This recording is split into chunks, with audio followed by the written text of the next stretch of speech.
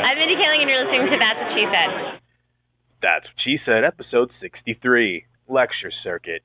Wow, that is really hard. You really think you can go all day long? Well, you always left me satisfied and smiling, so... That's what she said! Suicide doors on my 57 Chevy. Roll around town like a hero. I got you on my mind, just like all the time. Pedal down, nowhere to go. And welcome to episode 63 of That's What She Said, a podcast about the Emmy Award-winning NBC show, The Office. As always, I'm your Human Resources Coordinator, Matt Summer, and this week we're going to be taking an in-depth and spoiler-filled look at the 14th and 15th episodes of Season 5, entitled Lecture Circuit, Parts 1 and 2, which originally aired Thursday, February 5th, 2009, and Thursday, February 12th, 2009. Good morning, Vietnam. With the Scranton branch booming, Michael and Pam are on an excellent adventure to bring a bit of the old Scott magic to the rest of the company. Meanwhile, Jim and Dwight, newly crowned kings of the party planning committee, struggle to mollify Kelly after forgetting her birthday. Max suggests a theme of horse hunting, Andy strikes out, Angela makes us sick, Creed discovers a new form of currency. Truly, this is the best episode of That's What She Said ever recorded. Am I a liar? Would a liar bring many Mounds bars? Lots to discuss, lots to talk about. Let's head on over to the water cooler. It's a real shame, because studies have shown that more information gets passed through water cooler gossip than through official memos, which puts me at a disadvantage because I bring my own water to work. Why'd you do this? I didn't do it. Oh, the water cooler was brought over here for maintenance. So what do you guys hear? What's the scuttlebutt? And joining me at the water cooler this week after a lengthy hiatus from doing the show, it seems like anyway, is my dear friend, our traveling salesman, Kevin Crossman. Kevin, I just got one question for you. Boy, have you lost your mind? I have not lost my mind. We're here to talk about The Office. But, Matt, I want to talk about something very seriously before we get to this. You know, I've been thinking about this episode and how it relates to That's What She Said. And I just want to ask you, I wonder, you know, after Ian left the show, did you get closure? Do we need to take a drive to Detroit? Actually, now that you mention it, yeah, if you remember him, had those perfect, no, that's the wrong person. Anyway, so yeah, I have moved on, but still, yeah, we do need to get him back one of these days for a little bit of closure, Kevin, I have to say. Well, Lecture Circuit, let's just go into this just a brief bit before we dive into another 90 minutes of fun and excitement here. This was, for the first time ever on The Office, a two-parter that spread apart 2 different weeks with a to be continued screen flashed up. And I kind of mentioned this during the Super Bowl episode, I believe, that this really felt like it should have been an hour-long episode. I think that it actually suffered from being split up across the 2 weeks. And before we get into that at all, I want to say right off the bat that I really, really liked part 1 of Lecture Circuit a lot. I thought the Jim and Dwight stuff was just priceless throughout the 2 episodes. We've seen them that way before, traveling salesmen, and a few other ways where they kind of interact with each other. That it doesn't happen very often. I think that when they do it like this, I think it works brilliantly. I liked the Michael stuff at first. I did like it. I had some qualms with the Andy plot line. I didn't think it really was all that funny. I didn't think it went really anywhere interesting. And it kind of felt like, hey, here we have Ed Helms as part of the major cast. So we got to think of something for him to do for 5 minutes during the episode. But I got to say that I think the first part built up a lot of stuff that the second part didn't cash for me. And I'll get more specific on that in a second. But let me just open it up to you then after that long rambling talk there. What was your take on the Lecture Circuit? Well, I think that I agree with you that the whole splitting thing didn't really help, and it maybe set some unrealistic expectations, especially about we're going to see Holly in part 2. The thing that I noticed was, and maybe this was the reason they had to split it and really bill it as parts 1 and part 2 as opposed to a single episode, was that Ed Helms was not in part 2. He wasn't even in the credits or anything like that. And maybe that's why they had to split this as 2 different episodes. I don't know, maybe to not pay him for the episode or something like that. Yeah, we had the same 2 A and B plots, and then we had a different C plot in each of these 2 episodes. I went on record saying I really liked the Andy plot. Not perfect by any stretch. 1, 2, 3, 4 unfunny lines in your plot line, Kevin. I really like that. Unfortunately, I think we've talked about the show jumped the shark or not. Well, guess what, everyone? This is when it happened. When 10 minutes into part 2, when Angela was licking her cat, that's when the show jumped the shark. Oh my goodness. I'm all in favor of cat humor. I love the cold open on the Super Bowl episode, or throwing the cat up in the ceiling. But a cat nanny cam and then coming home and licking the cat's just too ridiculous, even for The Office. Well, obviously, like you said, you were a bigger fan of the Andy plotline than I was. I didn't think it was necessary, although I did like some of the bits from that plotline. I like that, where Stanley says that whole thing, "Have you lost your mind?" and then Andy stands right back up to him and says, "Have you lost your mind?" That was a good moment. I liked his. I loved in the deleted scene where he goes out to the parking lot with the Sharpie and he's like trying to scribble out his McCain Palin bumper sticker. I thought that was a great little visual gag. It was okay, and like I said, I didn't think it was great, but yeah, it was like solid gold compared to that Angela plotline in the second part. And maybe what was so weird about it was the fact that maybe she was just so chipper and perky. It didn't even seem like the character that we've known and gotten used to over these last 5 years. And it was, I'm not going to say it's a jump the shark moment, because I think there's been plenty of really silly bits like that. I mean, the Pizza Boy kidnapping, to name maybe one. There's, whatever. For a C plot, for 2 or 3 minutes worth of show, it was fine. But I think what it did do, though, as far as splitting up the episodes, I think what it did is really, it interrupted the flow of the show. And so, especially because of the different Andy plotline and the Angela plotline, I know some people in the chat room were wondering, like, was this even the same day? What's going on with the same plotline? Because if you think about it, the Michael and Pam plotline, it could have been a different day. I mean, I don't know how far it is to drive from these different branches, but, they were making it clear they were staying in hotels, so it could have been another day. The Jim and Dwight stuff obviously was the same day, which if you kind of got lost in that a little bit, it could have thrown you off for sure. And I think that's why it suffered. It definitely would have played much more streamlined as an hour-long episode for sure. And I'm not sure why it was done that way, if that was their original Super Bowl episode, but it wasn't approachable enough for the average viewer, or what the whole deal with it was. But let me just go back to a few other things. Like I said, I really love the Jim and Dwight stuff. Michael and Pam stuff, it worked and it was okay, and that was good. They've been building on that for the last few weeks with Wallace bringing it up and then mentioning Michael being the savior in the Prince family paper and everything else. So, I mean, that made a lot of sense to me that he would be sent around. My usual complaint, though, of course, is that we didn't get any moments of any kind of insight or quality out of Michael. He's just a total fool the whole time in all the presentations. You'd think that he, at least, like he said, we've said this before, that he has many things that he could share with these people, and maybe they're just not translatable. They work for him. Sugar boobs or whatever, it works for him, but just maybe not for the mass audience. I thought a lot of that stuff really did work if people would just have taken the time to be open-minded about hearing what he had to say about sales techniques and having to create your own little ways. Not ones you probably want to speak out loud, but in your head, if you want to think about someone as sugar boobs and that helps you remember that person's name, that's a good technique that would be very important in sales. The thing that I noticed about this episode, especially with the two-part thing, was that not only did we have that to be continued, but then we had the recap from last week instead of a cold open in part 2. And that was another part where I think that didn't feel very good. Well, it definitely ate up 2 minutes of the episode time. So yeah. No, we were kind of talking about this before we started recording. Call me naive. I try not to read spoilers, but I was really excited by that cliffhanger ending from part 1, thinking that they were going to go to Nashua and that they were going to have something to, we're going to see Holly again and everything else.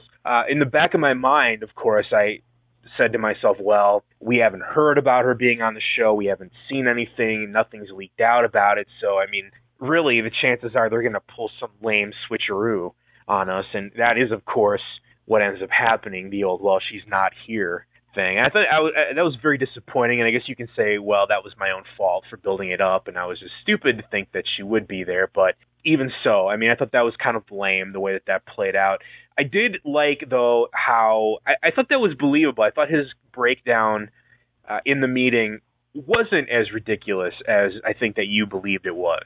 Yeah, I didn't really like that. In fact, it was really painful to watch through that part of the episode.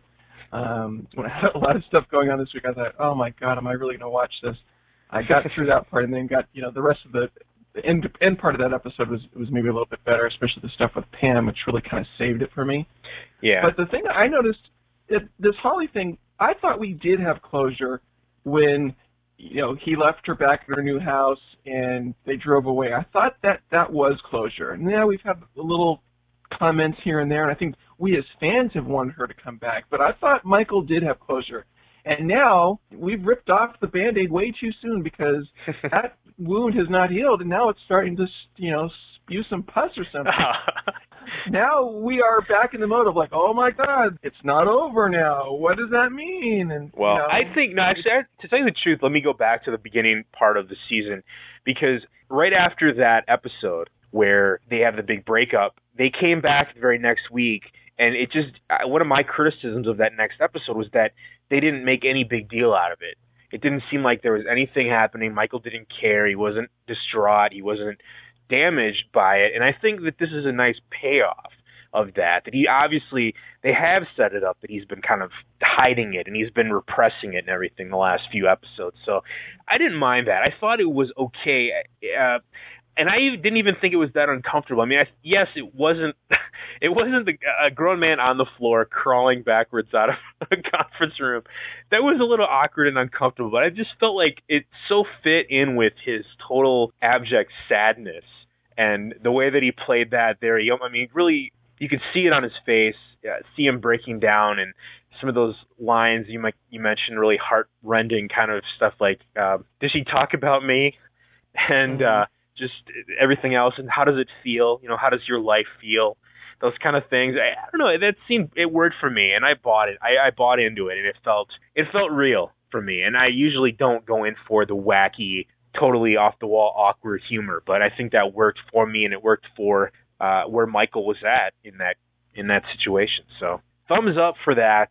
I will say I did like the Karen elements and the kind of closure on that personality within the show. I think that part really did work well. And yeah, that was a nice, I guess it was a nice moment. I personally couldn't care less if I ever saw Karen Filippelli again, but it was a nice little closure, I guess, to see that she's moved on with her life. Now, let me ask you a question, because we had some debate in the chat room. Was her husband just an obvious Jim stand-in? Or was I reading too much into that? I think you're reading too much into it. I don't think we got enough details to know whether that's really the case or not. But he's big and tall and skinny, and his name is Dan, 3 letters. Come on. If his name was John, 3 letters, maybe, but... I don't know. In any case, it's not a huge deal, but no one really mentioned it or commented on it, so maybe we're just making too much out of it. Yeah, it was okay. I mean, it was fine, aside from the fact that, again, Michael was totally disrespected by her and everyone in the office, and maybe for good reason. I love how he goes out of there and says, oh, that's a solid B+.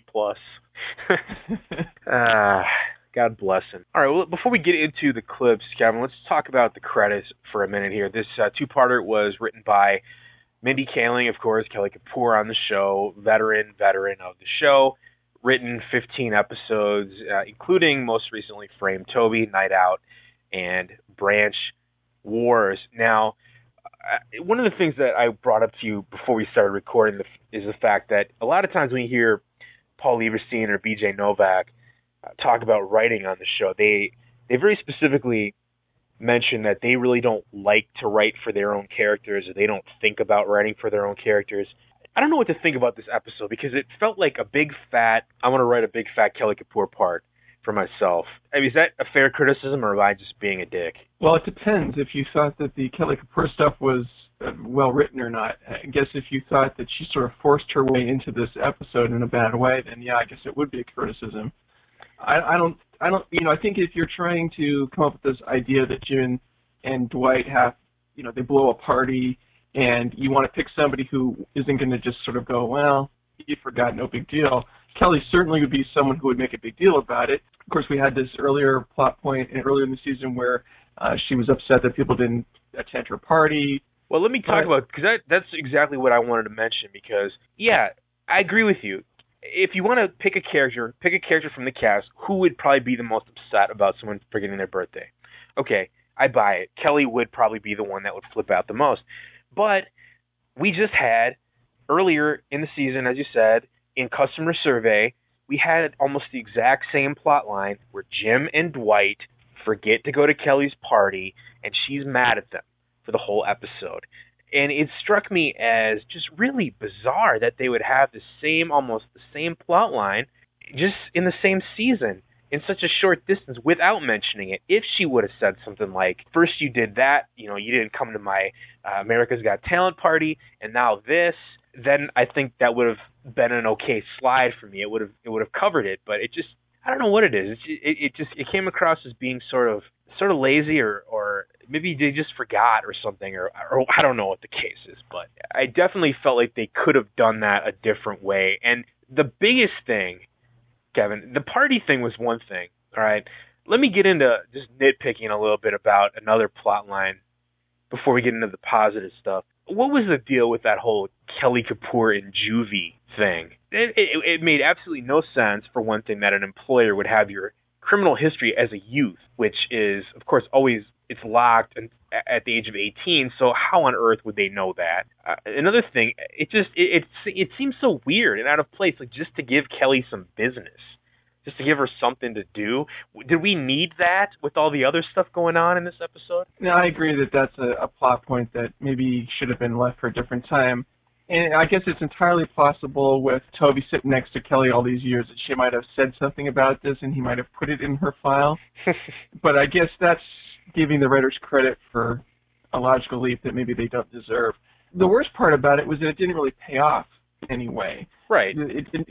Dwight discovers this, then who cares? It didn't have any ramifications down the line, and I guess maybe they'll do something with it later, but there was plenty of stuff going on in this episode that they could have easily substituted whatever that time was worth for something else, I suppose. Yeah, and think of the brilliant ending to the Customer Survey where Kelly and Michael have that moment, and she tries to say that she was raped and all that stuff. How that was just it seemed like so much better constructed, so much funnier to me than that just kind of went nowhere. I wasn't really sure what the point of it was or why it was brought up, other than to have Dwight make a few jokes about making shivs and stuff.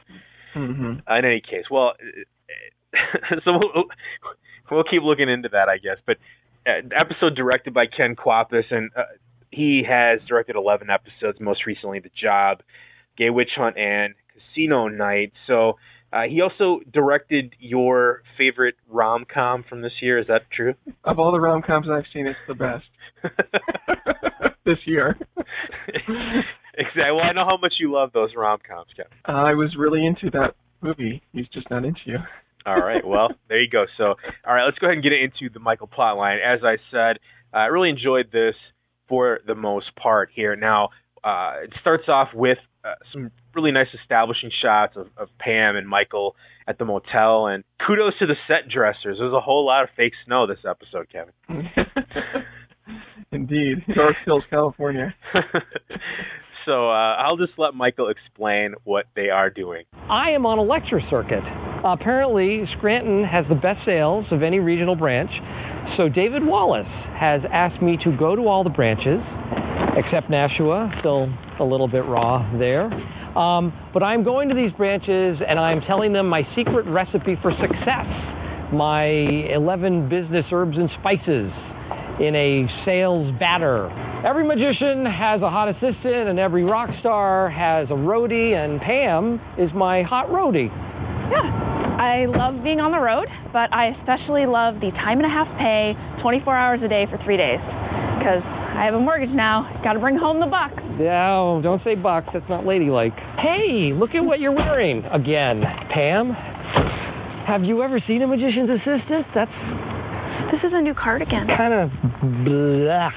Maybe you could tie it around your waist or lose the shirt underneath or something. No. I don't know. I like that setup. I thought that was a decent little plot line, decent setup and introduction there, building on the last few episodes, of course. I like the lines about, it's not ladylike, kind of these little knocks that he's throwing out at her. And there we get some insight into their relationship. She's paying the mortgage. So. Well, I think she was awfully cute in that part of the episode and in many other parts. And again, I really do think that Pam's character here saved this plot line for me in a lot of ways. And I agree, lots of cute stuff there, and, it's set up very well. We know what Michael's going to do. He's going to come in and just put on a show, and thus hilarity ensues. Exactly. He's a very theatrical person. The one thing in here that I want to say, too, about this plot line, I think why I liked it so much is that one of the other things that we talked about earlier in the season was how Pam was being sort of cold-hearted and kind of mean after coming back from New York. That fancy new New York Beasley was kind of a biatch. And here she's back to her old sweetheart self, comforting Michael and giving him a lot of support and ignoring a lot of his backdoor insults. And speaking of which, now as they're driving along, of course, they're going to Utica, which brings up a whole other kettle of fish. You nervous about seeing Karen again? Since she was the other woman? Actually, you were the other woman, so... No, that was a long time ago. Is that why you're wearing makeup today? No, I'm not even wearing that much. I hate the idea that someone out there hates me. I even hate thinking that Al-Qaeda hates me. I think if they got to know me, they wouldn't hate me. But Karen knows me and she still hates me. So I like that line at the end there, and I also like that Michael's, he's not as dumb as he appears there, with his little makeup comment. That's right, indeed. I don't think this is in your clips, but I did like the part where he needed silence or Sam Kinison.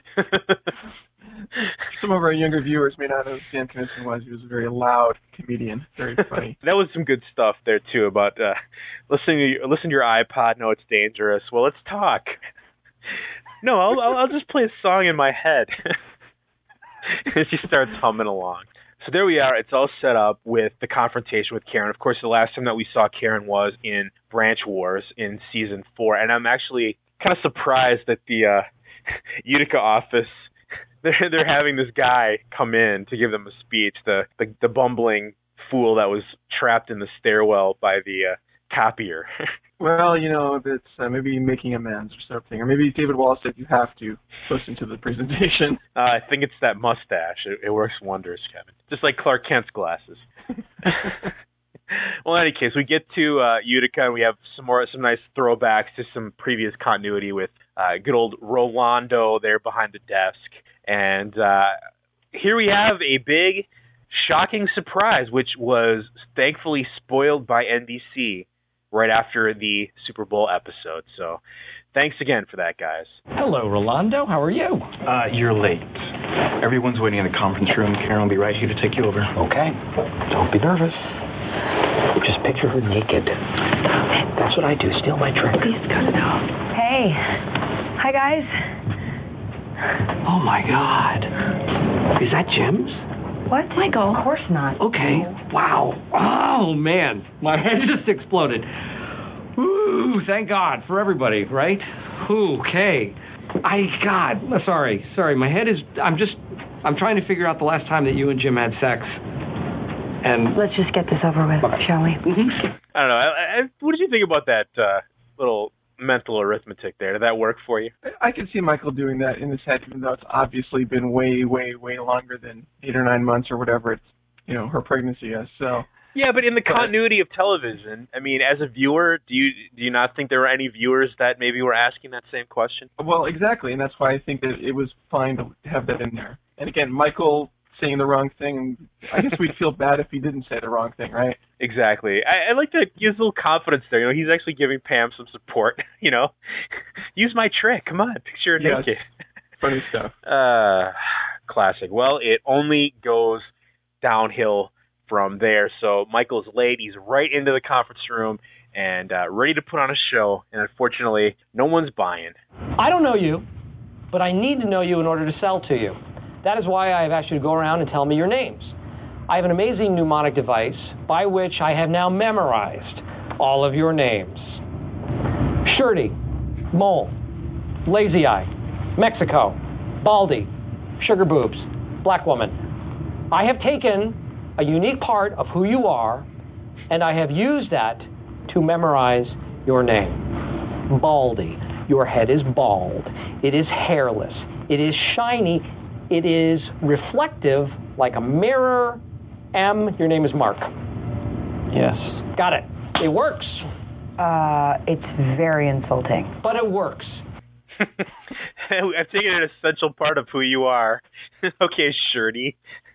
I don't know. I think that's part of the humor in that scene, of course, is that obviously, as you said, it works. It's a trick that works. It works for Michael. Not the most sensitive of approaches, perhaps. No, but I think maybe the issue here is that Karen probably doesn't want to hear anything Michael has to say because of the previous incidents and working with him, of course. She, right from the beginning, she says, let's get this over with. I'm sure she's probably laid into everybody already. Just sit there, don't ask any questions, just don't pay any attention. But you know what? I'm going to say this is not the craziest thing to be thinking about when you're in a sales position. Some of the other things he talks about, the chainsaw and the chain store massacre, I mean, that is stuff that actually is relevant to this company that is, as we know, struggling. So, well, I don't know. I guess this is enough of Michael Scott knowing enough about business for me to buy into that in this case. So you didn't see it as him being incompetent. You just saw it as that they were being a dud audience. He was incompetent in some ways in terms of delivering his misunderstood genius, but at the same point, more was on the unreceptive audiences for not really thinking about what he's trying to do. Well, I think you're right there, definitely. I mean, it seemed like he was going over pretty well in Nashua until the breakdown there, so maybe they were just much more receptive of his theatrical techniques. Yeah, I don't know what to make of that. The didn't have it in the clip there, but he comes in with this big thing about how his father's dead. And then I sold you a moment there, and you have to believe it, and, are you a liar? Well, would a liar bring Minnie Mounds bars? Flings them into the audience. Again, shades of business schools. An old trick. That totally worked for me. But a good trick. It totally worked for me. Hey, man, I don't know what kind of meetings you've been to, but people would be scrambling for free candy. At least in my experience. So as we said, the meeting at Utica does not go over very well. Karen closes it down, shuts everything off, calls Michael into her office to basically, I guess, to see what else he's going to say. And it's not very promising, at least from her end. I grab this, and I turn it on, and I say, prepare yourself for the Utica Chain Store Massacre. No, that is incredibly dangerous. No, don't worry, the chain is off. No, it's not. I think I'm just going to distill all of this and send it in an email to my team. Email's not scary. This is an opportunity. Don't blow it. So, when are you due? In about a month. Wow, that is wonderful. Congratulations. Thank you. So how are things in Scranton? How's Jim? They're good. We're engaged. That's so great. That's great. Thank you. Oh my God, I'm so happy for you. Oh, wow. Thank you. Old hatreds dissolve into new friendships. It's really a wonderful moment. A lot of corny call-outs to the documentary, more specifically. A few other things I didn't put in there. That one, and of course, Pam talks directly to the cameraman at least twice later in the episode as well. So it's very, very documentary aware. And Michael, of course, the great host. What a wonderful moment. I did like the way Michael sort of jumped into the middle of the camera there with that sort of weird angle close-up like that. I thought that was kind of unusual and interesting and very Michael Scott. He is the star of the show. All right, well, so as they leave the Utica branch, then Pam is ecstatic, very happy with herself, having gotten this closure with Karen, knowing that she's not a bad person, that Karen's happy, she's happy, everything's wonderful. And Michael maybe could use a little bit of that himself. Are you asleep? No. I'm just thinking about what you said. About Karen, about closure. You remember Holly? She used to work for HR. No, remind me. Blonde hair. Nice boobs. Not too big, not too small. Perfect boobs. Of course, I remember Holly. She's the love of my life. What you and Jim have times 100. She just left, and I never got closure. You know, I never got closure with her. I haven't talked to her since. I haven't seen her since. And I feel like I need to go to Nashua and get closure. I feel like I need that. Okay. Let's go. Oh, just blow off the lecture at Rochester. Yeah. Screw them. Let's do this.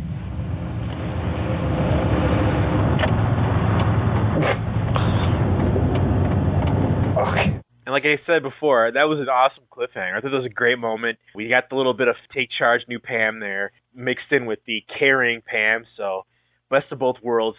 Let's blow it off. Let's go meet her. Let's go see Holly. Let's do our business. Sounds wonderful, Kevin. Well, there was some effective work by Steve Carell in that scene, many parts of this episode, actually. And I agree with you. That was a nice moment. Of course, the cynical person in me said, well, of course, we're not going to see Holly. But,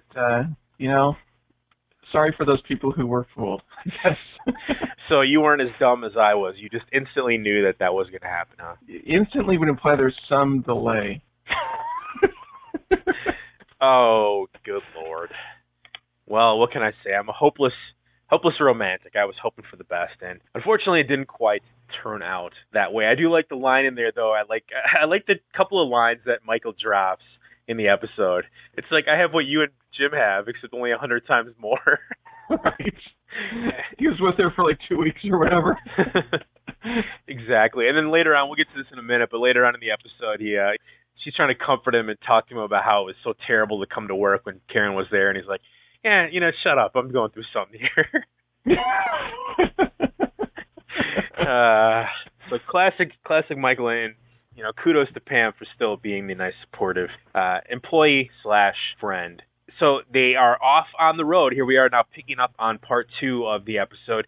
They are off to Nashua, and they arrive. Michael is geeked and excited, and unfortunately it does not last very long. Is Holly Flex anywhere here?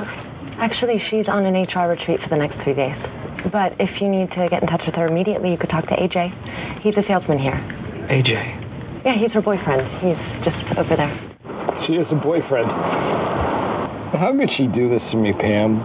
She's not doing it to hurt you. I can't do the presentation. I can't. How? Thinking about seeing him and thinking about him getting to hold her and getting to kiss her, just... Listen, when Jim was dating Karen, I didn't want to come to work. It was awful. I hated it. I wanted to quit, but... Please, come on. I'm going through something. When Holly gets back, everyone will tell her what a great job you did, and then she'll realize what she's missing. And then she'll move back to Scranton, and her boyfriend will die. Yeah, maybe. Maybe. One step at a time. And that was a great scene. I mean, there's so much to love in that sequence there. Like I said, the line about, hey, I'm going through something here, that was great. Her comforting him and bringing him back up, and his kind of just bantering around with that at the end there. Yeah, maybe he'll die. Really effective. I thought Carell, he sold the scene emotionally without going over the top. And again, I like the stuff with Jenna Fisher in there too, with a little bit of her backstory. We learn a little bit about what it was like on her end with the whole Jim and Karen situation. So good stuff there. I agree. Well, so after that pep talk, then Michael is all geared up, all set, and ready to go and give the best damn performance he can give. And again, like I said, unfortunately, it doesn't quite play out that way. You're a salesman. What's your name? AJ? Tell me, AJ, are you dating? Is there somebody you date? Yeah. Why are you interested? So you're dating somebody. Is it serious? It's pretty serious, yes. Does she ever talk about me? Oh, God. Excuse me? Well, what does this have to do with sales? It's all connected. Shut up. Does she ever mention Michael Scott? No, what are you talking about? Does this feel good? Does what feel good? Your life. Michael, get off the floor. Yeah. I can't do this, Pam. Just read the card. No. Michael, you have to do it. Oh, no. Okay. I'm all right. We went into this a lot before. I still think that scene worked very well. I totally bought into the fact that was something that would really hit him like a hammer, and that would be something that he might do. He might be on that floor and crawling out. So I still enjoyed that scene. I think it was very redundant from the previous one that we just played, because he already knew that they were going out. Okay, it's serious. Like, what additional information did this punch him in the gut for? I didn't buy that. And I just found another bone to pick. He's never heard of Michael Scott. She hasn't mentioned him at all. There's no reason to have mentioned him with the fact that she got transferred back from Scranton. This never came up. Oh, well, come on. She might not be proud of the fact that she was having an affair with her boss and got moved forcibly and everything else. So I don't know. But it's never come up. And no one in the other, none of the other people in the office, well, hey, do you know why she came back? I mean, that's completely unrealistic. I mean, even for the office. Oh, man. You're nitpicking, Kevin. No, I'm not. I don't know. I still think that scene worked for me. And it does matter. It does make a difference, because if they're just dating, if they're just casually dating or whatever, it's not that big of a deal. I think that is much more of a punch there. If it's just a fling, if it's just something like that, then it's, hey, she's just making time while I'm not around. If it's something serious, then it's much worse for him. So, but what does that mean, we're serious? If he'd said we're living together or we're engaged or something like that, I think that is a kind of a different deal than we're serious. But exactly, though, that's Michael's mind. Think of all the possibilities that was running through his mind at that point. He probably imagined all of those things when he said that. I don't know. Like I said, it worked. Right. It worked for me, and I think it led into one of the maybe funnier scenes of the show, with Pam trying to continue on with Michael's presentation. That was weird, huh? I'm just trying to bridge the gap between what just happened and the fact that I'm going to be doing the rest of the presentation. Sales is like a box of chocolates. You never know which vendor you're going to get. Forrest Gump? Blazer. Freckles. Penguin. Katie Lang. Holly's boyfriend. These mnemonic devices help to make a connection and then also to help you memorize names. I have a chainsaw. Cutting down the competition. I think I'm spiking on the cuteness meter over here, Kevin. Absolutely. Very, very cute. Well, it's funny because she's probably heard the presentation now a million times, so she can recite all of this by rote. So yeah, great she still sucks at it, though. Somebody mentioned that in the chat room. I think that they were disappointed that she couldn't step up, but I don't know. I think it's actually pretty realistic. She doesn't have that same charisma. She's not a salesperson. No, exactly. She hasn't stood up in front of people before, so that makes sense. I just love the whole Forrest Gump reference, just the way Carell always delivers one of those pop culture references. I think it was perfect. So again, it does not go well, and I love that scene. Then when they leave, the next shot they show them in the parking lot, and Pam says, "Don't look up, don't look up," and he looks up, of course, and everyone's standing there at the window watching him. We get a bunch of physical business in there that really didn't have any sound to it, and let's talk about that. Michael, after he freaks out, goes wandering around the office, finds Holly's cubicle, takes the scissors and cuts the arm off of her sweater to take with him as a keepsake, bumps the computer desk, sees the Ed Grimley wallpaper. I thought Steve Carell's emotional acting in that scene was pretty spot on. Yep. And he spies on her desktop on the computer. He sees a Microsoft Word file that says "Dear Michael" on it. So, of course, out comes the thumb drive. And for a second there, I thought I was watching an episode of 24 or something, Kevin. Yeah, it was awfully convenient that he had that thumb drive in his pocket. I mean, Michael Scott, not always Mr. Technical there, but all right. I guess I can go with that. So that leads us into this next part of the episode and a big debate. I'm going to ask your opinion on this in a second.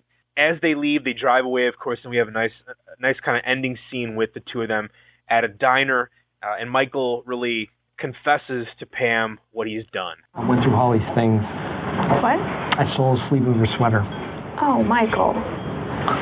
I also stole something off of her computer, a document called Dear Michael. You did what? I shouldn't have done it. I couldn't help it. I'm going to read it. No. Yes? No, under no circumstances can you read that letter. It's a violation of her trust. How? Because she didn't send it to you. I know. You're right. I could read it. Go get your laptop. Okay. What? I'm not in love with her. Like I said before, there's that kind of direct shout out to the camera. Also earlier when she was driving to Nashua, she made some bad joke about having to have cross-country skis or something to get there. It's like, hey-o, I've been driving too long. She also had some looks. She had some sort of season 1 style looks to the camera in this episode that sort of like pathetic, I feel terrible looks as well. That sets up then the dilemma there. I liked in that scene, though, I liked how they wrote Michael. It's a little line, it's a little thing, and maybe I'm making too much of it, but when she says it's a betrayal of her trust, he says, how? And that's like a typical, oh, Michael's an idiot sort of line, but then he turns it right around. Like, oh, I know. Sort of, I don't know. I like that line, I guess. Yep, very important. I agree. So here we go. Michael goes and gets the laptop. Pam takes the thumb drive, puts it in, reads the letter, and delivers the following message. She still has feelings for you. She said that? Is that what it said? What did it say? I can't tell you specifically, but it's not over. You sure?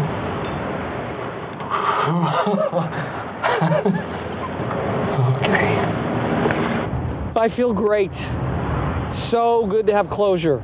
We should go apologize to Roy or something. No, we don't need to do that. Who have I wronged? Oh! What about that fat guy from Stanford that I insulted? We should find him. You mean Tony? Jabba the Hutt, Pizza the Hut. Fat guys like pizza, pepperoni Tony. Oh, Michael. Man, was he fat. So fat. You know what? Forget it. I know me. When I saw him, I would never be able to apologize to him. Too fat. Big fatty. I love that line. I think the reason why I love it is because it's a nice throwback to season 3, and I just remembering that scene where Michael and Dwight are trying to lift him up on the table, and he's got that line where he's like, oh, I got one of his ham hocks. They're hoisting him up and everything. So, poor Tony. That was I love the demonstration of the mnemonic device there, Pepperoni Tony. Perfect. Now, so you had a debate there about the letter. Yeah, let's get into this because I actually, in the chat room, people were talking about this, that was Pam lying to Michael? That's the question, I guess. My thought originally was the fact that I didn't think that she would lie to him because lying to him would just give him more fuel to the fire to go off and do something stupid. And I felt that she would just tell him the truth because that way, if it's the truth, it's the truth. But if she lies to him and says, yes, there's still hope and all this other stuff, then he's going to do something crazy. And right. But looking at her, looking at the scene more closely, when Michael says, what does it say? What does it say? Does she still have feelings for me? He's like nodding his head, yes, and really looking pathetic. And you can sort of see on her face that maybe she tells him what he wants to hear. I don't know. So how did you take it? How did the people in the chat room on your side take it? Well, I don't know. Based on what you just said, I might have to go back to the videotape on that one. But my reaction certainly was not that she was lying, that there's no, like you were just saying, there's no benefit for her because she's only going to get dragged into some antics of his if he thinks he's got a shot with her or something. So I agree. Telling the truth would be the way to do it. She deleted the letter supposedly. It wouldn't surprise me to see that letter come back in some fashion, so we will see. Well, here's another interesting point that someone brought up to me, though. She did have a reason to lie, at least sort of, because think about this. If she broke Michael's heart, she would have to drive home with him for another 6-7 hours. I suppose. then on the other hand, they could have like, well, it's too late. We have to get a hotel, and she has to get another, 12 hours of double time or something. Yeah, I suppose. All right. Well, that is a debate that will rage on. I'm sure that is going to play out because, of course, we've been hearing the rumors that this will somehow come back in the finale. They've been trying to get Amy Ryan back, and whether that happens or not, we'll see. I also had something spoiled to me this week, and I'm not sure if I'm going to bring it up, but it has something to do with Michael and Dunder Mifflin and kind of a building to a head some of those things that we've been mentioning all season as far as him being upset and disgusted and angry about the way that things have been going. So I didn't look into any of the details there, but that still definitely could be one of the ways that the season plays out. All right, I think you went right to the edge without spoiling it, and as you've had bad experiences with spoilers, we know what that can mean. So, good job there. All right, walking the fine line. All right, well, that does it for the Michael plot line. Let's go ahead and go into the Dwight plot line there. What do you think about that word, Dwight, Kevin? I think it has a nice ring to it. Dwim. Dwim is the word you should be using. Oh, that is horrible. Horrendous. I will never use Dwim as long as I live. All right, well, whatever. It's the worst word ever. It's a pretty bad sounding word, I have to say. Well, we've already talked about in the opening segment that I really thought this was a very big, very, very big highlight of the episode. Dwight and Jim working together, we do not see this ever enough as far as I'm concerned on the show. Maybe that's why it works, is because we're used to seeing them at odds so often that when they get together, it's just like it's like a little old bickering couple. I mean, it's such an amusing relationship, and it's not the stupid, crazy, super jock, do anything kind of Dwight. It's not the super weird, freaky, crazy shroot stuff Dwight. It's more along the lines of just, having to work with that obnoxious coworker, and I think it really works so well in this episode. Some great stuff. Well, and of course, the party planning committee has been something that's been a big plot line, and now we have another couple guys to get a shot at it. And this is office humor, so let's go. I think this is great. I agree. All right, so let's go ahead and introduce this plot line. Hey, Kelly. Screw you. Whoa. What was that all about? You forgot her birthday. It was yesterday. Go ahead. You do it. Okay. I insist.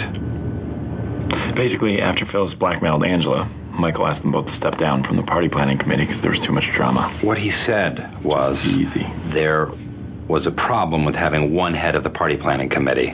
She becomes too powerful, so he appointed two heads.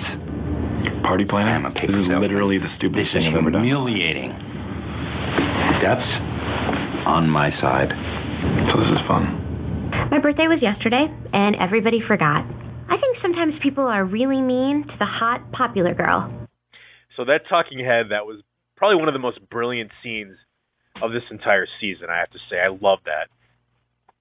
No, great stuff, and once again, we're treated to the pleasure of Phyllis being a bitch about the whole situation there with, you forgot, and the way she says it, too, she's starting to really annoy me. So when she's her in the face she's sort of like the, I don't want to say this, kind of like the chorus, or the person that's sitting there watching. She's in a bunch of scenes like this where they fail, and they kind of like pan over to her, and she says something. I don't know. I know you thought that it was just evil and rotten of her, but I don't know. I thought that was kind of funny that she's just neither of them want to see their party planning jobs taken away, so they're not happy with Jim and Dwight. Although I got to say, because of that kooky Angela plotline, she just really doesn't interact with this story at all, which you'd think would be a natural. It'd be kind of funny to see that. We do get a little bit of it in the deleted scene, but I think she was definitely missing, and I really could have done well without that whole cat plot line. Yeah, a little bit of her and Phyllis ganging up, that would have been made for a much better C plot line than the cat thing, that's for sure. Or doing a kind of a tug of war or something, like Phyllis trying to influence them and then Angela trying to influence them and going back and forth. I don't know, maybe that's too trite or too predictable, but like I said, anything would be better than the licking of the cats. So Jim and Dwight, finding out now that they've upset Kelly, have gone in the back annex to try to see what they can do to make things right, and Kelly is not making it easy for them. We just want to make it up to you. What can we do? I guess my only wish would be that nothing so terrible would ever happen to anyone else ever again. Okay. In a way, it's good that it happened to me because at least I can bear it. What kind of cake do you want, imbecile? Ice cream. Are you kidding? Well, I'm not done yet. You haven't blown them up enough. Why have you chosen brown and gray balloons? They match the carpet. What is that? It is your birthday period. Statement of fact. Not even an exclamation point? This is more professional. It's not like she discovered a cure for cancer. I can't believe how bad this looks. Are you trying to hurt my feelings? Because if so, you are succeeding. Fortunately, my feelings regenerate at twice the speed of a normal man's. Okay, good then. Have you collected the money from everyone? I am working on it. How much do you have? $6. That's how much you and I contributed. Damn it, Jim! I said I was working on it. I love that scene. I love that scene so much. That whole... This is why I really liked the first part of the episode so much. That was just priceless with... Dwight, you've hurt my feelings. Unfortunately, my feelings are generated at twice the speed of a normal man. Just everything in there, the half-inflated balloons, the pathetic little streamers. The fact that Jim can't collect any money from anybody, I mean, it's like the blind leading the blind. It's hard to tell who's doing a worse job. Exactly, and that's why this worked so well, that they're both idiots. They both suck. And so it wasn't just one person. Now let me ask you a question. What is the deal with Dwight and blowing up balloons? Shouldn't he have, like, some big lung capacity from his German stock or something? You'd think. Like, what the hell? Maybe Dwight's a closet smoker back on the farm. I don't know. I was saying this before. I mean, what happened to, if you remember from Goodbye Toby, there was a lot of shots of Phyllis with this plastic balloon inflator pump thing. So maybe she took it home with her. It was her own private property, but Dwight sure needed some help. Out. Yes. That was pretty pathetic. So that leads into another great scene where Jim is trying to get everything put together, trying to get a cake for Kelly, and they know literally nothing about her. Dwight Schrute? How old's Kelly? Who is this? It's Mose. Who do you think it is? Mose doesn't know how to use a phone, so joke's on you. Look, I'm at the supermarket and they only have numbered candles. How old is she? 24. 37. Do you think I'm calling you for your best approximation? I'll call you back. I have here Kelly Kapoor's personal and confidential file. Allow me to share. Kelly Kapoor spent April 1995 to December 1996 at Berks County Youth Center, juvie. According to past employers, it in no way affects her job performance. Blah, blah, blah. And we've already talked enough about that plot line. I just think it was really, really pointless. Although I do want to say a couple of things in there. I love the interaction between the two of them, the bickering, the numbered candle thing. And then I guess the irony is that he never, if you see the cake at the end, he actually didn't ever get any candles. So I'm not sure what he was doing during that trip. I think he gave up. Now, of course, we know Kelly has her own Twitter account, so Jim should have been smart enough to figure out that she has a Facebook profile and gotten her birthday from that. But I guess, well, I mean, Dwight looked right in the file and still didn't get the date and still didn't get the spelling. That was the thing that got me. I don't know how they couldn't know. They couldn't look up anywhere in the office to see how her name was spelled. Yeah, in the email directory, the first name is never shown there, right? So that's the whole thing. That whole juvie thing just really didn't go anywhere. Pretty lame. When Jim comes back from the grocery store, having bought the ice cream cake, he is treated to Dwight harassing Kelly back in the annex. What the hell's going on? Why don't you tell Jim where you were from ages 14 to 15? I was kicking up. In juvie. What? Juvenile Detention Center. What did you do? My boyfriend dumped me, so I stole his boat, and it was the worst year of my life, and I can't believe that you guys are making me talk about this on my birthday. I thought you said yesterday was your birthday. You know what? I got you a cake. You did? I hate it. How do you hate it? It's a cake. Well, there's no flowers or toys there's nothing on it. It doesn't have my name on it. Do you guys know what my name is? My name is Kelly. Right. I forgot if there was an E between the L and the Y. I still don't know. I don't even know what the theme is. What's the theme? It's bird frosting. Those aren't themes. There's always a theme. There's always a theme. Nice job on the cake, bozo. Okay, you know what? Next time I'll let you get the cake and I get to scream at the birthday girl. There's Phyllis again at the end there. The little, there's always a theme. I love that. Just, what's the theme? Frosting. Birthday. That being said, how dumb does Jim have to be to bring back a cake that is plain white? I mean, some balloons on the cake? So the cake is a dud. It's a no-go there. Jim and Dwight then are forced to push the party date back a few more hours in order to, come up with a theme and try to solve something. And Dwight is not using his time as wisely as Jim would like. Okay, so all we need is a theme, and cups, and ice, and punch, and cake. Busy. Hey, what's that show that she's always talking about? Oh, my God, is this how you are with Pam? Because she must want to shoot herself in the face. You know what? I could use a little help. You know what? I'm a little busy. We have a lot to do, and you are putting up a very effeminate sign. Is that what you've been doing? It's not effeminate. It's festive. You've been making that sign for something that we could just announce to the whole office. Hey, everybody, the party's now at 3. I know, I just read it on the sign. I love that. You're making that effeminate sign. It was a pretty good sign. I have to give Dwight credit. Yeah, considering his "It is your birthday" period printout, I mean, he really picked up the game here in part 2. Well, time is ticking away, and they're not coming up with any ideas, so they sit down in the conference room one more time for a little brainstorming session there to talk about things that they like, things that they would want to see at somebody's birthday, at their own birthday party. And again, the list they come up with not quite something that might appeal to Kelly, I don't think. Okay, so far, our ideal party consists of beer, fights to the death, cupcakes, blood pudding, blood, touch football, mating, charades, and yes, horse hunting. You're right. Forget horse hunting. It's stupid. Look, is there a birthday that you remember that you loved? Here's one. It was dark, warm, wet. A sudden burst of light. An intense pressure like I'd never felt before. Father, dressed in white, pulls me forward. Mother bites the cord. Okay, stop. Forever stop that story. That's disgusting, and it doesn't count. So give me another one. Schrutes don't celebrate birthdays, idiot. It started as a Depression-era practicality and then moved on to an awesome tradition that I look forward to every year.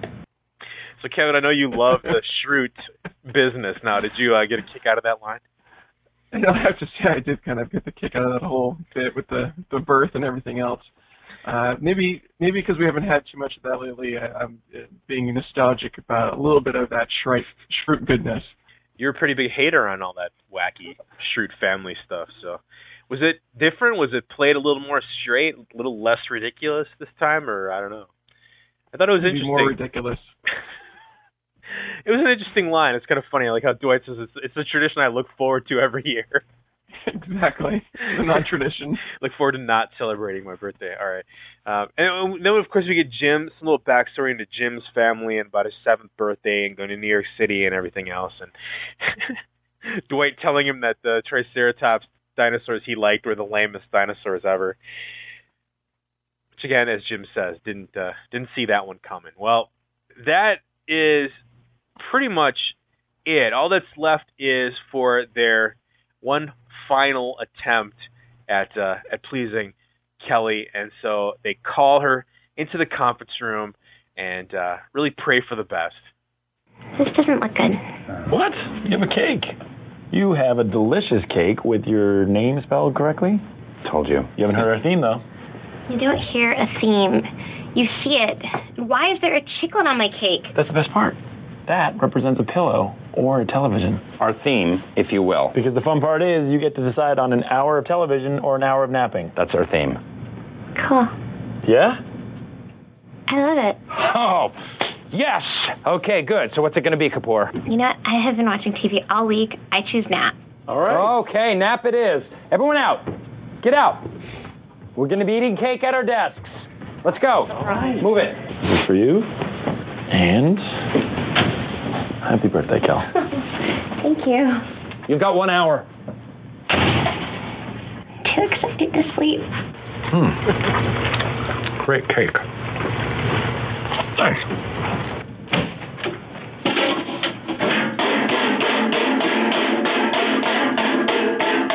Birthday time is over. Now go make up for all the work you missed when you were taking your nap. Many happy returns. Now, there's a nice capper there at the end. I don't know if that ties in with the Super Bowl clip that we played last time, but Dwight gives her a little ass pat on the way out the door.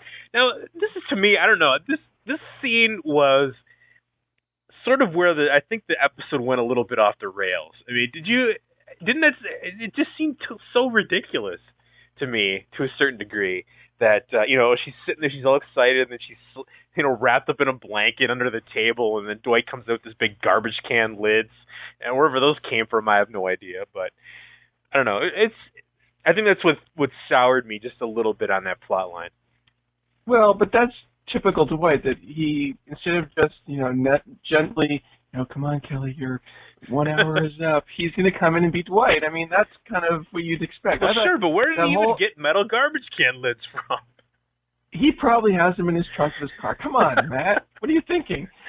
That whole end of the episode really worked for me. The whole, pick TV. Kevin's like lobbying for TV because TV at work is the best, and Creed, there's nothing good on right now. Oh, that was Stanley. Line. Creed wanted to watch the Bonnie Hunt show, actually. Oh, that's right. Yes. We didn't even talk about earlier the Creed, his $3 George W. Bush $3 bill that he gave to Jim. Right. So well, that was actually the ending of the episode, the last scene. Yeah, there were little bits here and there that were good. I did like that ending there, and I thought, you know what? I've never been to a birthday party where you get to choose TV or a nap at work. So, congratulations to Dwim for such a great theme. Oh well, I think Dwight pulled it off pretty well. You know what though? I like this scene. Of course, that little nice little bonding scene at the end where they're sitting there eating cake together.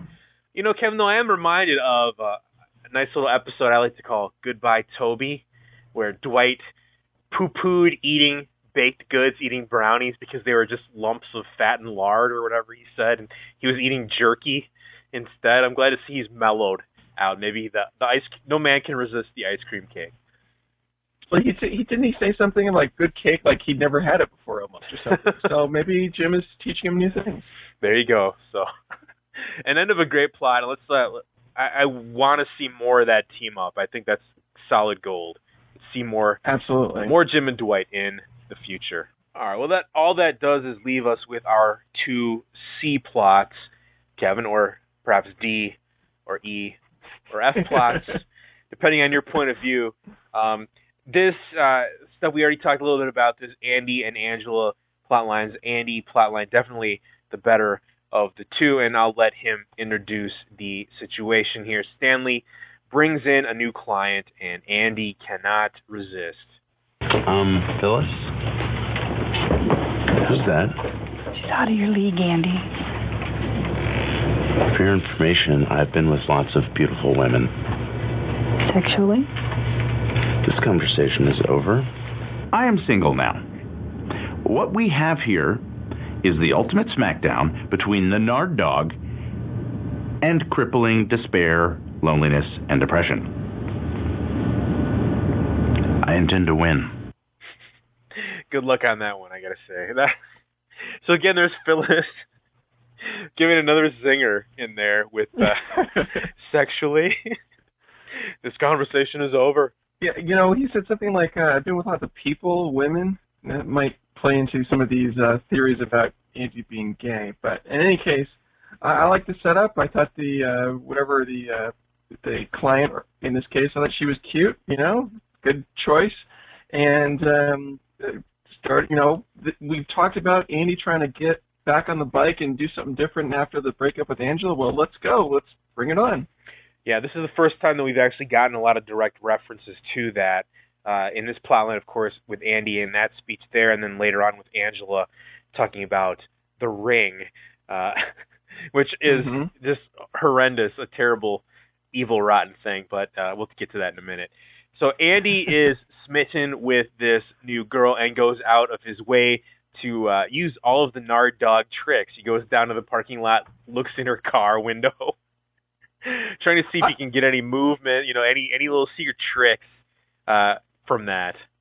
I gotta say, I thought that whole bit with him going down there was genius, and the way he bumped into the cars and alarms went off, the great physical comedy from Ed Helms, and then we get the payoff that I loved.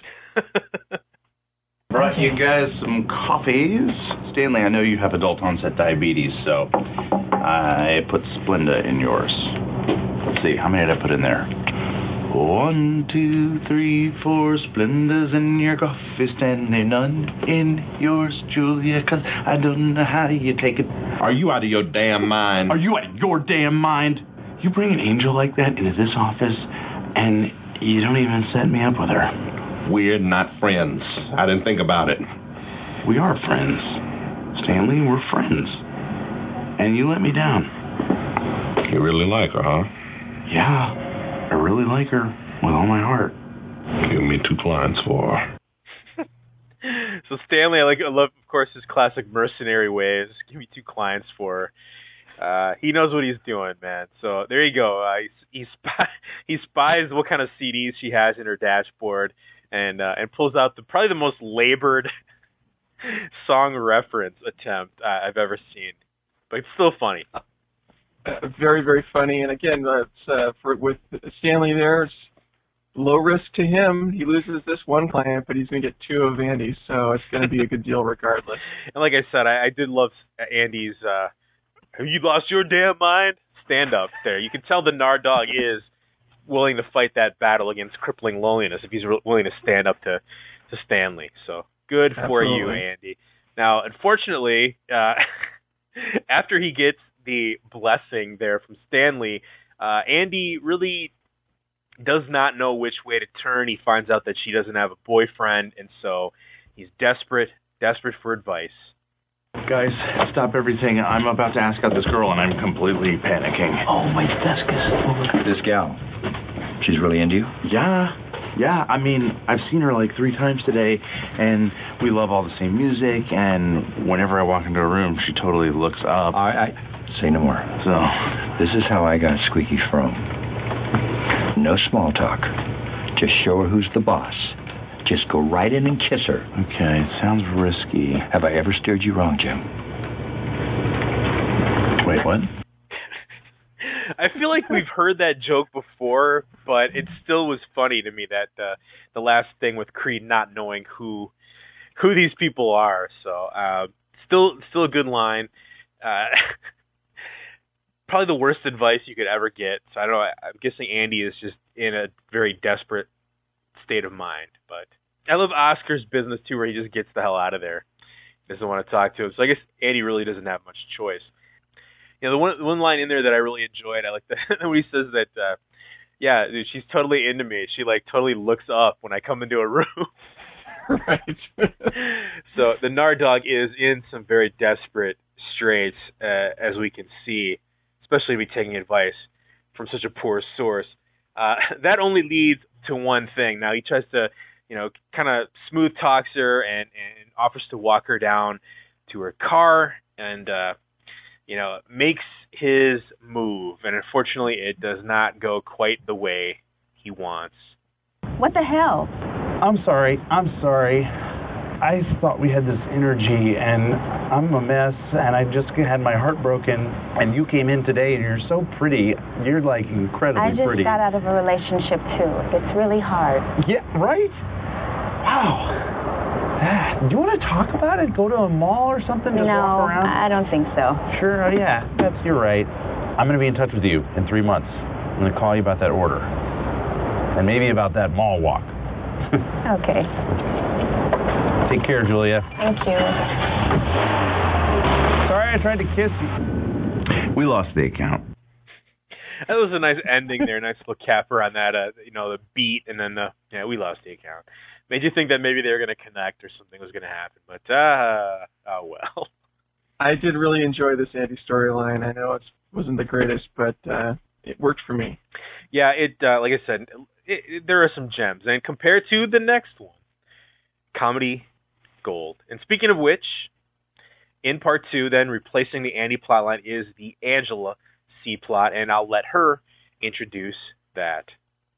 Angela, you're more chipper than usual. I am proud to announce that there is a new addition to the Martin family. She's hypoallergenic. She doesn't struggle when you try to dress her. She's a third-generation show cat. Her father was in Meet the Parents. Needless to say, she's very, very expensive. How much? $7,000. For a cat? I could get you a kid for that. Where'd you get that kind of money? I sold Andy's engagement ring on eBay. What? You didn't give it back? He wouldn't have wanted that. Her name is Princess Lady. $7,000.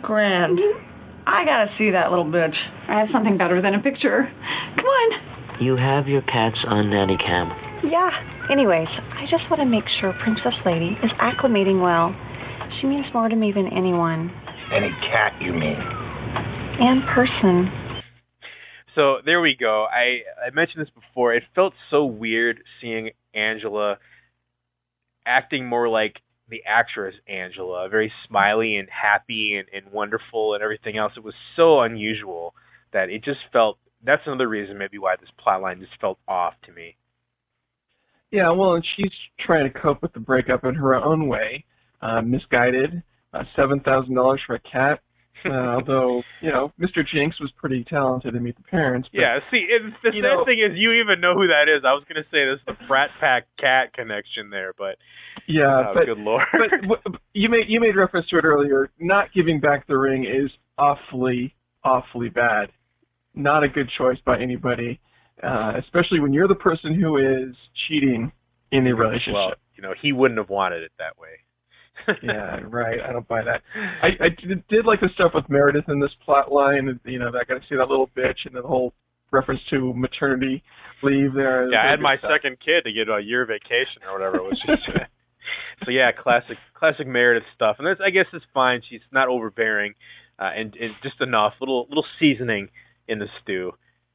This next clip, this is really kind of where this plot line starts to get a little funky, Kevin, a little out there. As they're trying to do their work, Kevin and Oscar hear something strange coming from the nanny cam.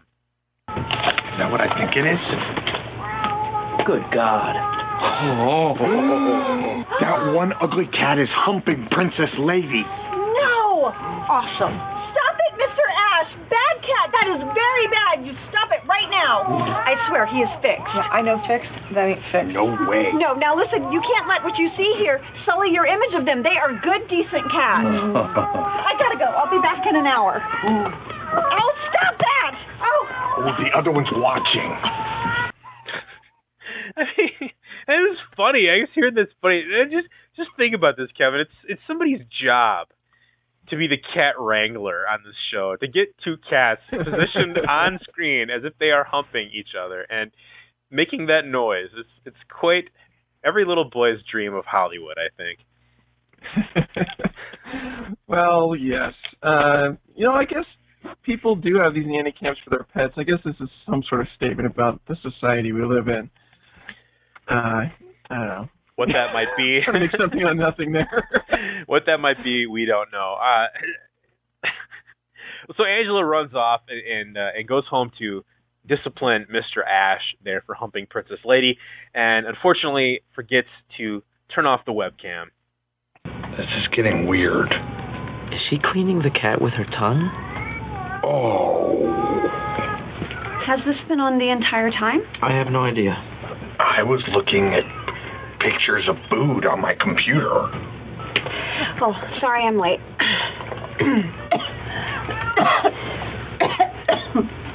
I want to get that image out of my head. The psychological issues that go behind licking a cat are not things I want to go into. Also, I'm pretty sure she caused up a hairball. So there you go, Kevin Crossman's official jumping the shark moment. Yes, indeed. I did like the line there from Kevin about I was looking at pictures of food on my computer. That's as best he can come up with, and this probably was true. If those porn filters are in place, that's the only thing exactly you can look at. Oh man. Well, maybe we like that plotline more than we think. Oh, still awful. All right. Well, there's we're just a little punchy here on the recording. Yeah. After all this time. That's true. There are a couple of deleted scenes this week, Kevin. Nothing really brilliant, except we do get to see the return of the Finer Things Club, which I thought was a nice callback to an earlier season episode, and wish that would have been in the show. Let's take a listen. Stanley, have you seen my saffron anywhere? No. No? Oh. I'm going to make my paella later. You know, I just love mixing exotic foods and spices and... Hi. I'm Andy. Hi, I'm Julia. Julia. That's like one of my favorite names of all time. Oh, God. Let's see. Roberts. Child. Andy. Louis Dreyfus. Why are you interrupting my meeting? Like I said, just looking for my saffron. You need to leave. Well, if you see my saffron... Goodbye. Tell it I'm looking for it. Mm-hmm. People do crazy things for love. And I'm a person. I reprinted my vendors list for parties. It's a list of birthdays, half birthdays, minutes from past parties, and an enemies list. You're going to need it. If there's some cat stuff mixed in here, I'd appreciate you returning it to me. Of course. I wish you two the best of luck. Thank you. Angela, Dwight and I would like to say that we'd be honored if you would stay on as a member of the committee. And we think you could even run it and take care of everything, and we would not get in your way. Well, that is a great idea. Nice try. It's your problem now. Run it? Coming in a little hot, are we? She responds to power. You know what? Why don't you start going through this? As you may know, I am no longer in a relationship. It's been really stressful here. So I decided to treat myself to one of God's most perfect creations, a beautiful new cat. It's tacky to talk about money, but she cost $7,000. For a rainy day.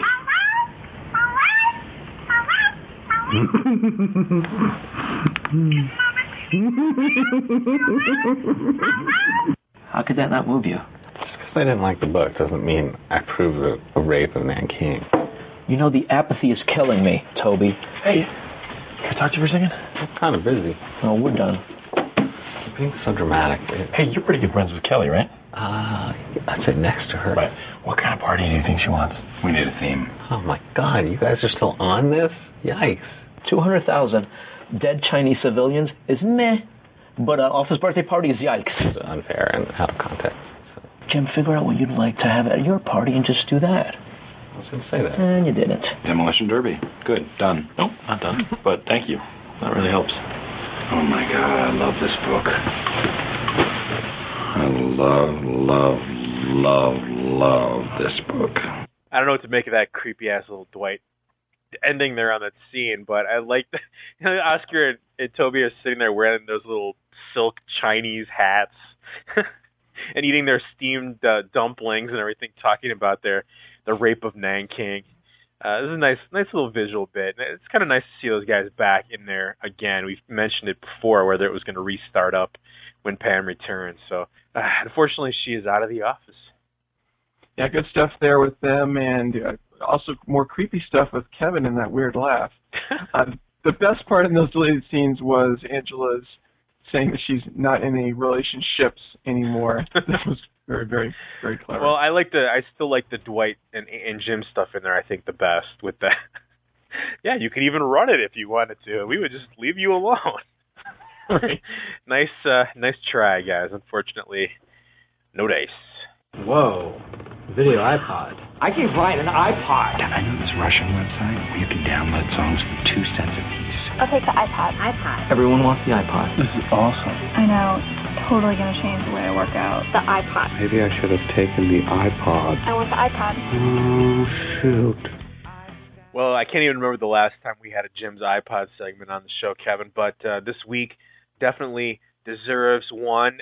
If you are a follower of Rainn Wilson on Twitter or a frequent visitor to the Office Tally website, you may have gotten wind of this song this last week. I know I saw it first from Rainn Wilson's tweet. So two super fans, crazy fans, I must say, Brad E. and Ashley G., decided that the Ryan Started the Fire song from way back in the Fire in season 1 just wasn't complete. They wanted to write out a whole song with full lyrics, and they did just that using pretty much every episode up until the end of the one from last week, I think. Very, very contemporary and very, very excellent. Very good job.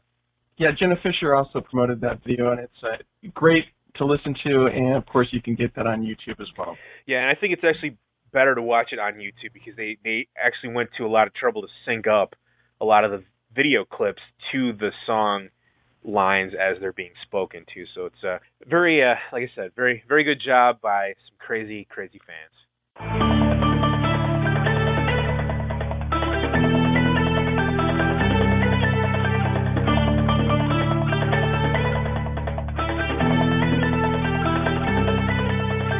Ryan Howard, Holly Blacks, David Wallace, Future Facts, Jim Halbert, Dwight Schrute, Mustard Yellow Shirt, Creed Bratton, Michael Scott, Daryl's Cool, Toby's Not, Workspace, Not in Office, Everybody Hurts.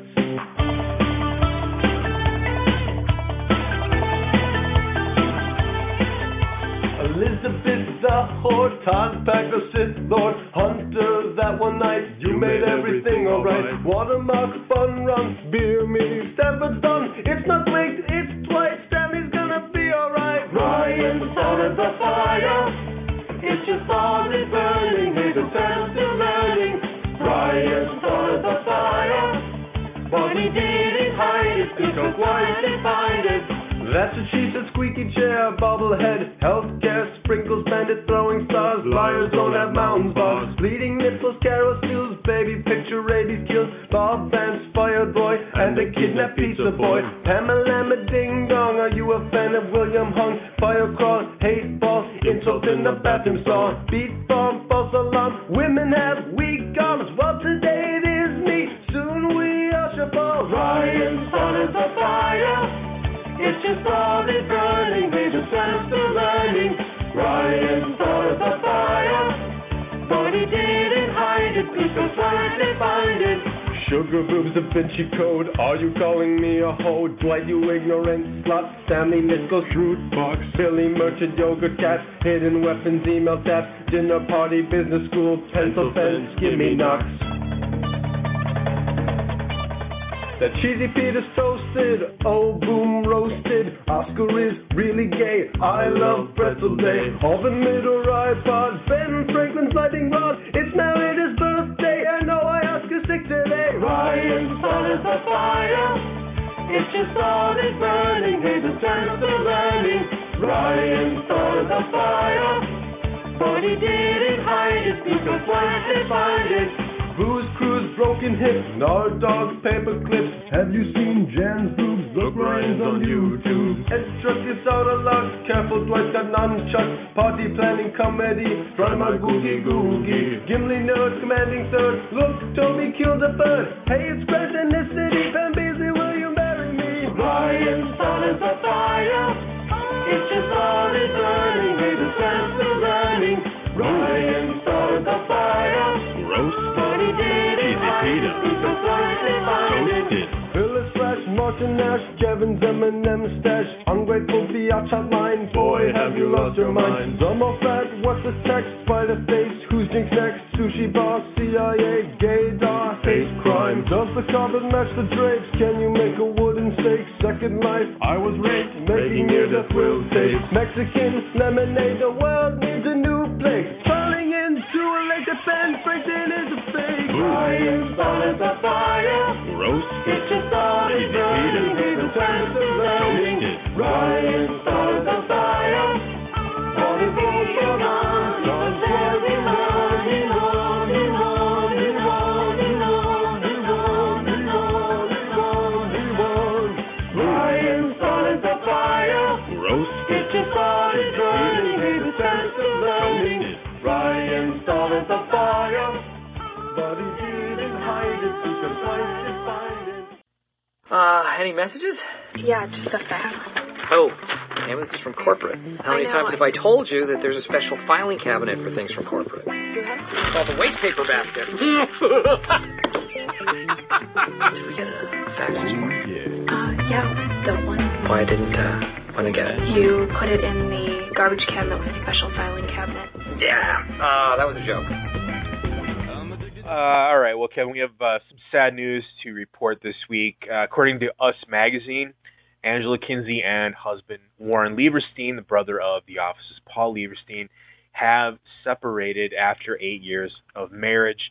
The couple had their first child, a daughter, in May of 2008. And according to Kinsey's publicist, Angela and Warren are taking some time apart to figure out what is best for their relationship. They continue to be friends. So not a whole lot to say there, just sad news, especially coming so soon after their daughter being born. All right, and another uplifting story. Rainn Wilson is a follower of the Baha'i religion. He penned an op-ed piece for CNN.com this past week asking for help in stopping religious persecution in Iran. Said Wilson, "This thought has become kind of a cliche, but we take our rights for granted here in America. Imagine if a group of people were rounded up and imprisoned and then disappeared, not for anything they'd done, but because they wanted to worship differently than the majority. There was a resolution on the situation of the Baha'is in Iran being sent to Congress. Please ask your representatives to support it and ask that they speak out about this terrible situation." And you can learn more about that at CNN.com. Yeah, there's apparently a lot of murders and disappearances and things of people of that faith in Iran. Iran is actually the country of origin of this religion. It debuted in the 1800s, so it's actually been around for a while. And it basically, it's kind of it's sort of a blending of all religions. It believes that there's basically only one God and all other religions are part of the same God tradition. So go ahead and check it out if you are interested, as you said. All right. There is a That's What She Said listeners group on Facebook set up by listener Eric Parashos there for us. So you can do a search on That's What She Said podcast and feel free to sign up. All right, and of course, we want to remind everyone about Twitter.com and our brilliant insights if you want to follow us. Twitter.com/SummerMatt and Twitter.com/Kevin Crossman. These are personal accounts, but you'll get a lot of updated information about what we're doing, show schedule, and things like that. So go ahead and follow us if you're inclined. And there are some office people on Twitter as well. And as you noted earlier, Rainn Wilson's been very active in getting thousands of followers. Yeah, he has Twitter.com 68,000 or something now, he said. Yeah, Twitter.com/Rainn Wilson. And you can also view the faux Kelly at Twitter.com/IamKellyFierce. And that is supposedly, though, being done by Mindy Kaling, so it is official, although it's being done in character. And I haven't bothered to subscribe to it myself, so I'm not sure exactly how active that she's being. Jenna Fisher did make a very clear statement on her MySpace account this past week that no one else is active on Facebook or Twitter, so there are no real Jenna Fishers and no John Krasinski's or anybody else on Twitter right now. Only Rainn and Mindy are. I just want to throw out a thank you to everyone on Twitter that gave me some good wishes for my cat who went through surgery this past week. So thanks, guys. Okay, next new episode is going to be at 9 p.m. Eastern, 8 p.m. Central on March 5th, and this is the fabled Blood Drive episode. Cupid's arrows fly in Scranton on Valentine's Day when Michael encounters an enigmatic lady at a blood drive. Meanwhile, a lonely hearts party at the office yields potential romances for Dwight and Kevin. And Pam and Jim share an uncomfortable lunch with Phyllis and Bob Vance. I gotta say, that sounds interesting, but what the hell? Really, they could not put this in February. We got this as a two-parter and then 2 weeks off with no new episodes, so they could put a Valentine's Day themed episode in March. Well, the problem was, this was the problem with all that fake snow. They couldn't move it to March because it wouldn't be realistic. But Valentine's Day, that's going to seem like old hat by March 5th, isn't it? Yeah, and especially since Scranton is really famous for its St. Patrick's Day parade. They've never done a St. Patrick's Day episode, and it just seems like such a natural, especially when they're skipping and putting it in March. It seems like a wasted opportunity, but then again, we don't have jobs at NBC as programmers and make $1 million. So what do we know, Kevin? All right. Well, that's about going to do it for us this time. Join us in about 2 weeks or so for episode 64, Blood Drive. Please send any comments or constructive compliments to twsspodcast@gmail.com and visit the show blog page at twsspodcast.com. If you have a chance, please leave positive feedback on iTunes and spread the word in the various The Office-related forums. Every little bit helps. Music for the episode was provided by the Podshow Podsafe Music Network.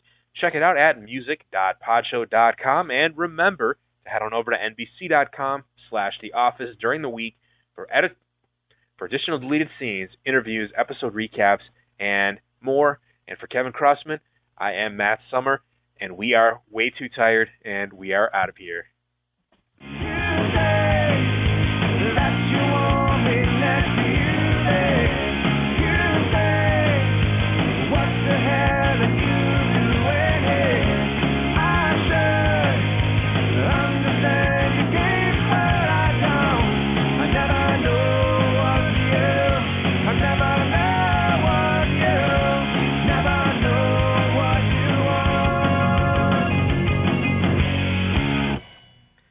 Heyo. All right, so then stick it in there. Mm-hmm. She said, and we'll go on to the news segment here.